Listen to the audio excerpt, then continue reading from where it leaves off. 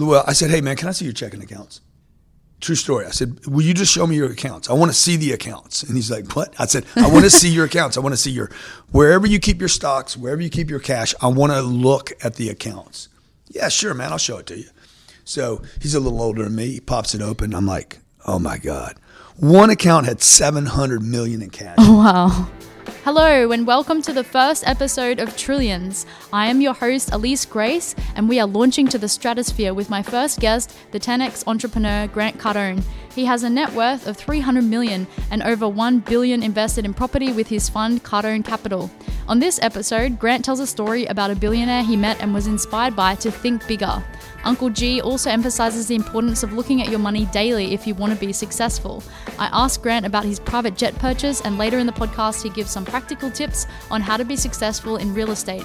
This was a really fun interview with the 10X man. If you enjoy it, please give me 5 stars or a review or share this podcast. I truly appreciate it. Without further ado, let's get into it. That's fine, but you're running, right? Because this is stuff I love, right? Yeah, let's record. From the Deep South, is there a lot? Yeah, I mean, success stories from the Deep South. Yeah, probably, because people want to do better there. You know, they want to get out. Yeah, it's hot, feels suppressive. You know, it's a little backwards, and so I think people want to get out. Yeah, so I know I did. I did. I was so bored in the little town I grew up in. It wasn't that small, but it was like 60,000 people, and it was just like. Everybody talked about being there, like being the king of that, you know, whatever. Like it was just so small. Yeah. And so I didn't travel I didn't actually take a flight until I was 26 years old. Wow. I'd never been on a plane. Yeah. Never seen anything. So now I'm traveling all over the world. What was your first flight? My first flight was I went to Acapulco. I took my sister to Acapulco and I went fishing there. Yeah, nice. Yeah. You took her on a plane for the first time? Yeah. Oh, that's exciting. Yeah. I think my first trip was I took myself to Thailand by myself for my cousin's wedding. Oh, wow. Yeah. Thailand's wonderful, man. Yeah, it's beautiful. We love that place. Yeah. She got married on a little island there. It was, it's incredible. What island? You know? It was Krabi Island. Okay. Yeah. You heard of it? Elena, where did we stay in Thailand? Ani something? Yeah, the Ani was the name of the house. I don't remember the name of the island. It's a ridiculous house. Most ridiculous house I've ever been in. Yeah. A&I. I'll check it out. Yeah. I saw you guys stayed in Greece. The place you're in Greece was incredible. Yeah, that was fun. That house, like, you know, from video and photos, off the hook. Yeah. When you were in the house, it was like a permit nightmare. Like you could never. There's no way. If you went back and tried to permit that house, you know what I mean by permit? Like the electrical leaks and things. Oh my God! Yeah. Like that house is waiting to like just catch on fire. Yeah.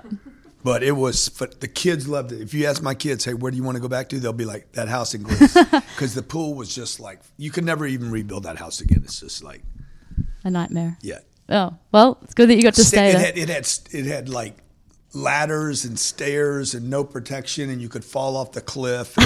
Just crazy. Great for kids. Yeah. Great learning. Great for photos. Though. Yeah. Beautiful. It was like stunning. 7 bars in it. Wow. You want to go in there and just just want to go in there and start drinking. Like bar, as soon as you walk in the place, the pool on this side, the pool on that side, like insane.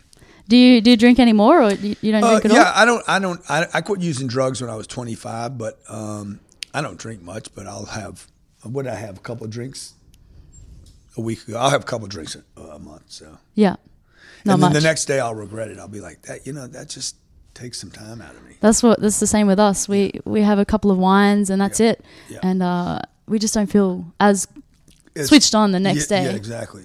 And if I have wine, it's extremely expensive stuff.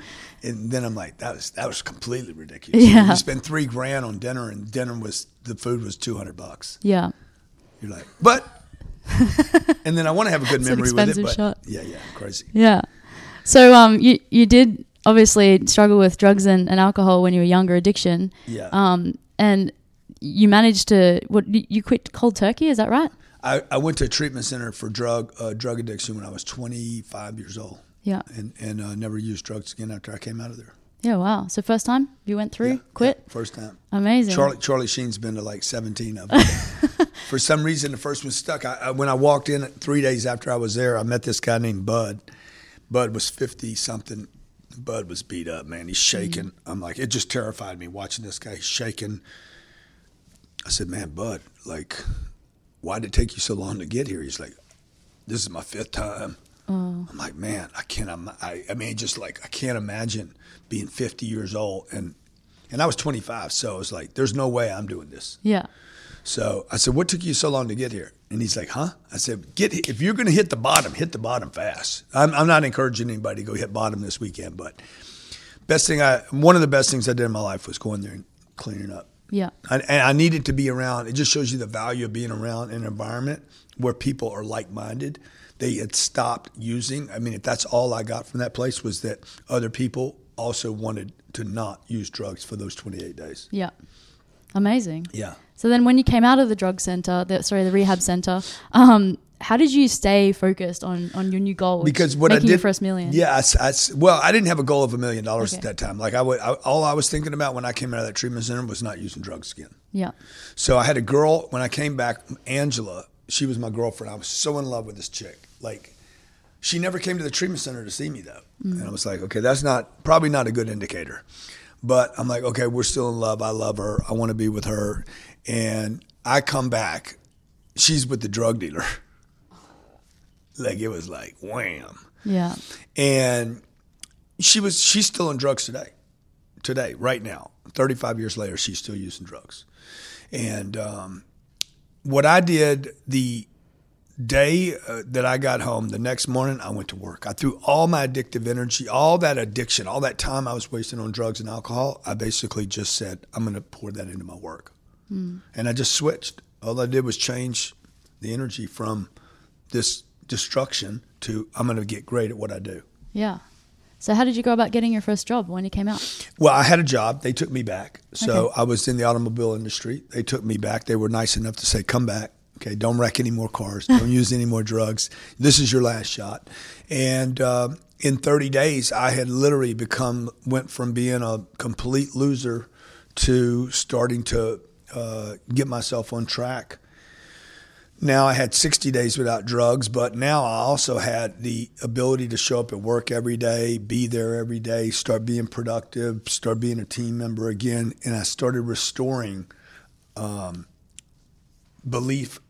Because when you come back, like, you know, when you got that kind of problem, you also don't believe in yourself anymore. Like, yeah, I had 30 days, but I still had 10 years of me destroying myself every day. And so I felt terrible. That's the thing about drug addiction that nobody ever talks about, the self-degradation and the abuse to your own self-esteem and all these other people that you've damaged. Like you don't do this without damaging a lot of people. Yeah. So I started making amends to all those people, started cleaning up everything and started, getting belief back in myself. And that was really important. I guess too, like with you being given that another chance would have built your confidence as well, and having your boss support you, and then you just forcing yourself to work, you would have achieved, and it would have been like a positive cycle. Yeah, look, he didn't even think I needed. He's like, you can handle this on your own. You don't need to go. I told him, I said, I got to go to a treatment center. Yeah. And he says, you don't need to go. You can do this on your own. I was like, dude, I'm way past trying to do this on my own.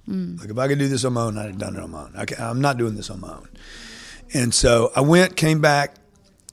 Everybody around you is waiting for you to fall off. I mean, the secret behind the person that goes to treatment is everybody, your mom, your dad, your brothers, your sisters, the people that love you the most are waiting for you to fall. Yeah.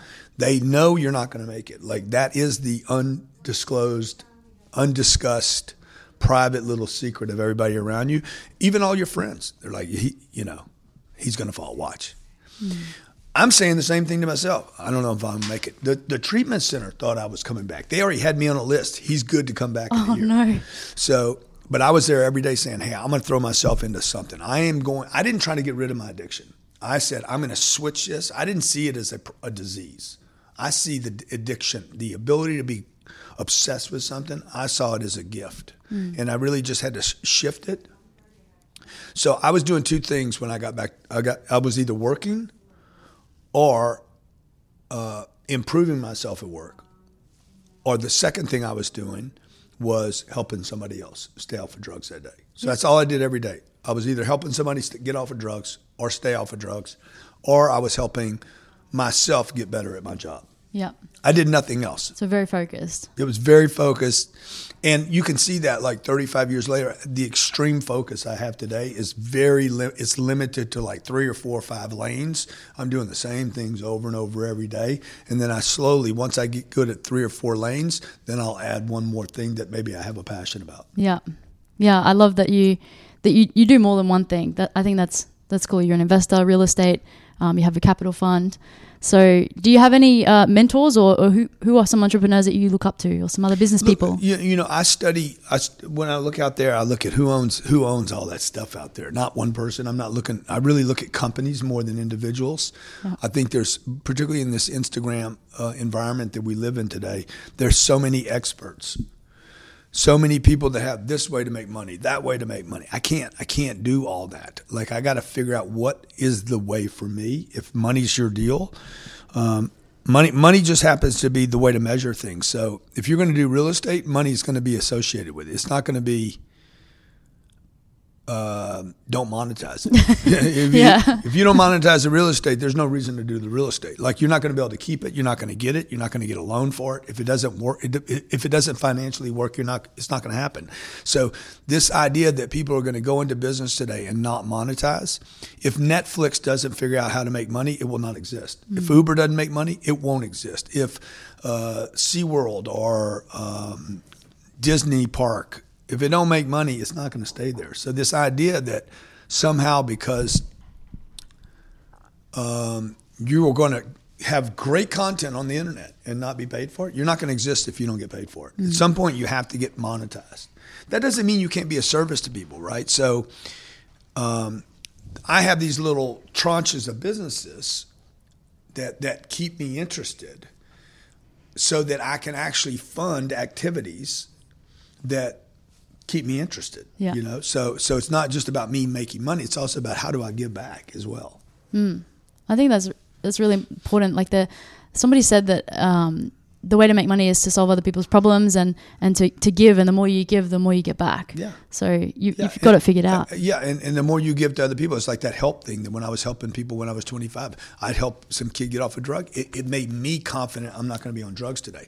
When I helped another young salesperson maybe sell something, I helped him sell something, but I'm having trouble with my own sales. But it gave me confidence. Okay, so people are buying things, and people can be sold things. So when I came out to help Success Resources, we do our own events in America. Like, we did an event, 35,000 people. Somebody said, "Why would you come here and do Success Resources event?" Because when I do their event, and they have 4,000 or 5,000 people here, it reminds me that my event's going to have 4,000 or 5,000 people. Yeah. Like, you're collaborating with success. You want to be successful, and I want you to be successful. So when I collaborate with you, I did a podcast with a guy today. I'm his first interview. So he's like, "Why would you do this interview with me?" Because if I help you be successful, you remind me that I can be successful. And the last thing I want to do is see people failing. Because your failures remind me of the possibility that I can fail too. Yeah. So the more I can be involved in that, like I want to be around rich people. I like seeing people get rich. I remember I spent 3 months with a guy. He had just sold a company. He was worth $4.4 billion. Wow. Okay, like, everybody needs to sit down and write that number down. 4.4, comma, 400, comma, 000, comma, 000. I don't think I'm there yet. Comma. Well, I said, "Hey, man, can I see your checking accounts?" True story. I said, "Will you just show me your accounts? I want to see the accounts." And he's like, "What?" I said, "I want to see your accounts. I want to see wherever you keep your stocks, wherever you keep your cash, I want to look at the accounts." "Yeah, sure, man. I'll show it to you." So he's a little older than me. He pops it open. I'm like, oh my God. One account had $700 million in cash. Oh, wow. I had never seen that much money in my life. But the reason I'm telling you that story is because the fact that he could do it, okay, inspired me. Like, that's what that looks like. We never see it. Nobody's showing anybody what success looks like because people are like playing this humility thing. And like, I got to be humble. I got to act like I'm fit in with everybody else. And I'm like, no, man, inspire people with your success, you know?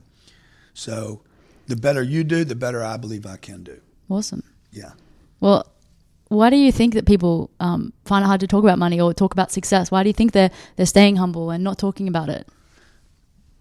I think there's a lot of reasons why that happens. I mean, aside from the tax man, and bragging about your achievements, why are people so uncomfortable to talk about wealth? I mean, my family didn't like talking about.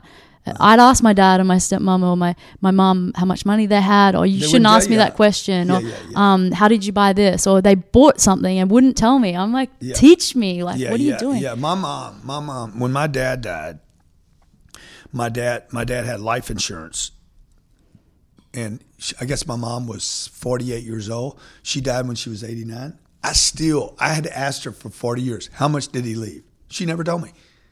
She would not tell me how much. Like it's like this big secret. The IRS knows, the tax people know, but she wouldn't tell anybody else. It's like, don't talk about money. It's taboo. Don't talk about your accomplishments. Taboo. Don't go around telling people that you're good at something.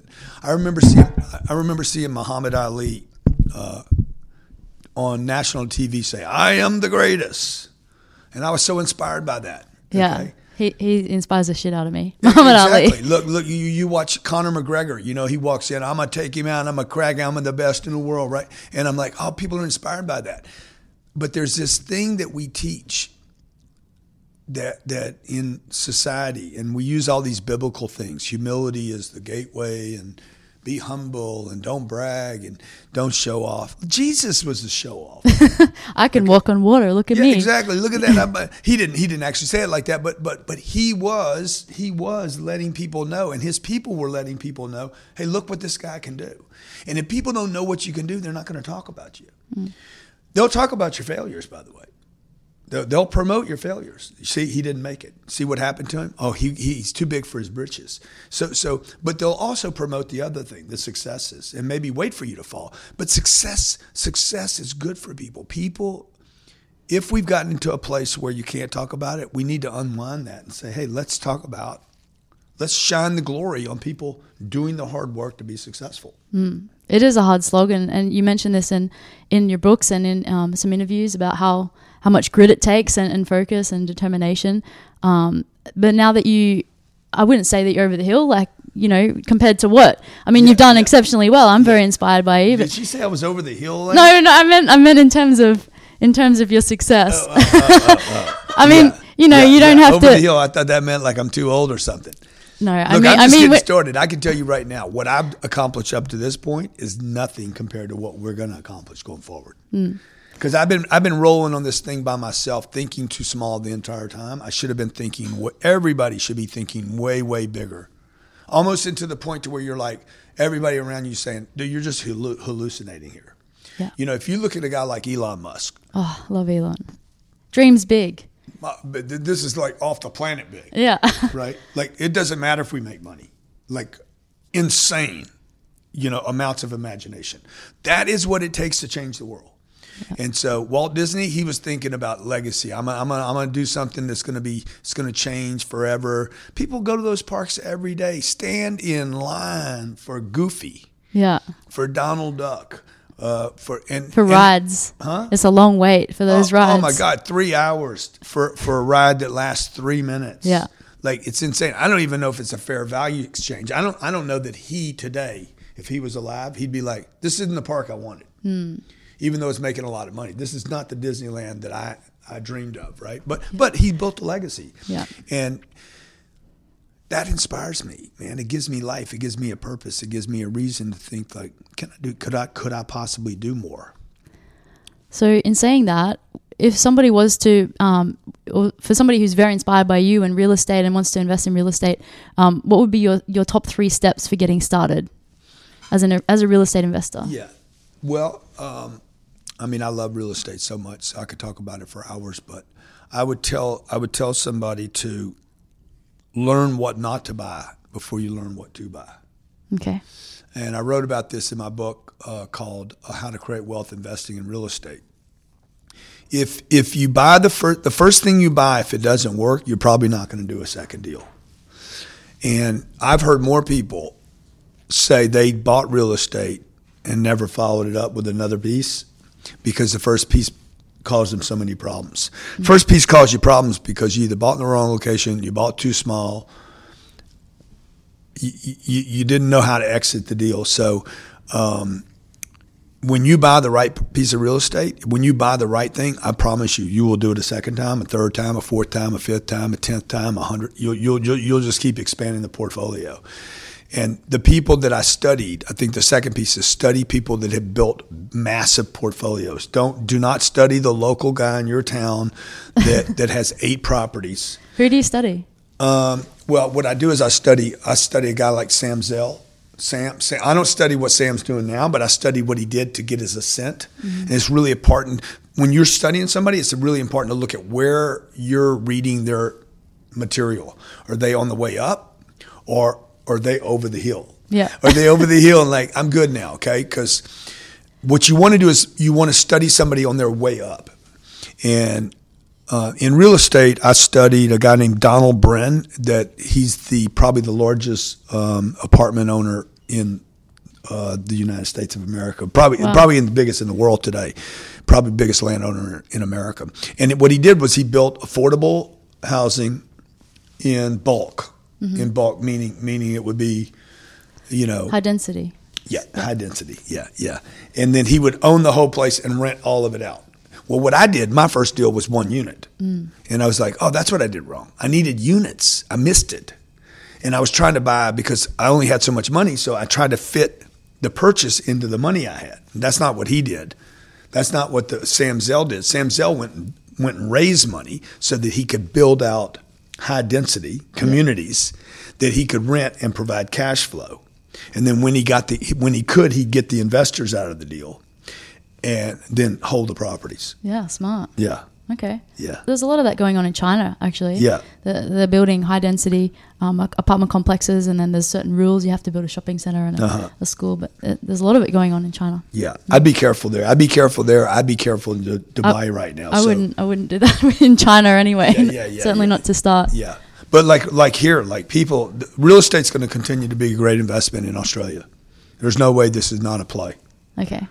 So then a common question I can feel coming on would be, well, if I buy something and the property market crashes, what do I do? Yeah, so when the market crashes, and it will, okay, what will always gets pulled down is the single residential real estate. So when I talk about real estate, a lot of people think, they just think all real estate is equal. All real estate is not equal.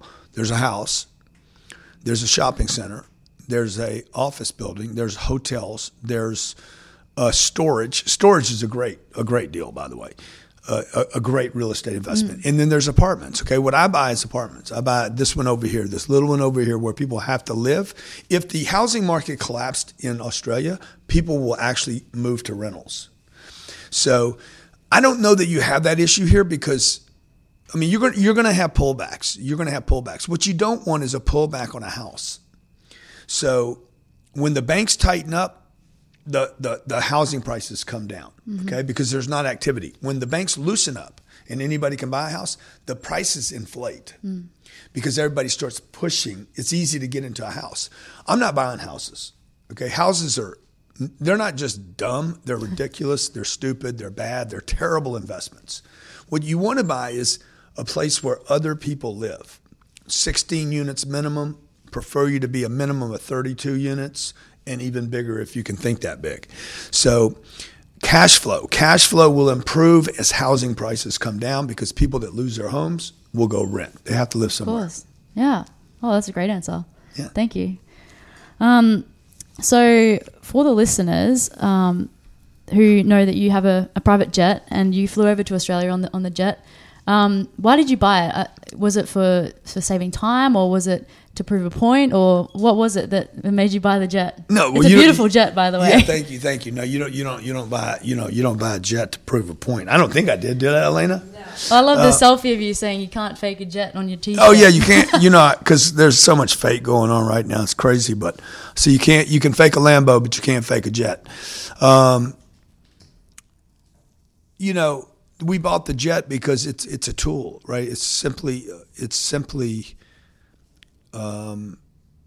like an office. Like I bought an office building, right? I bought an office building because where I was officing, I had a problem because the people wouldn't let me do what I wanted to do there.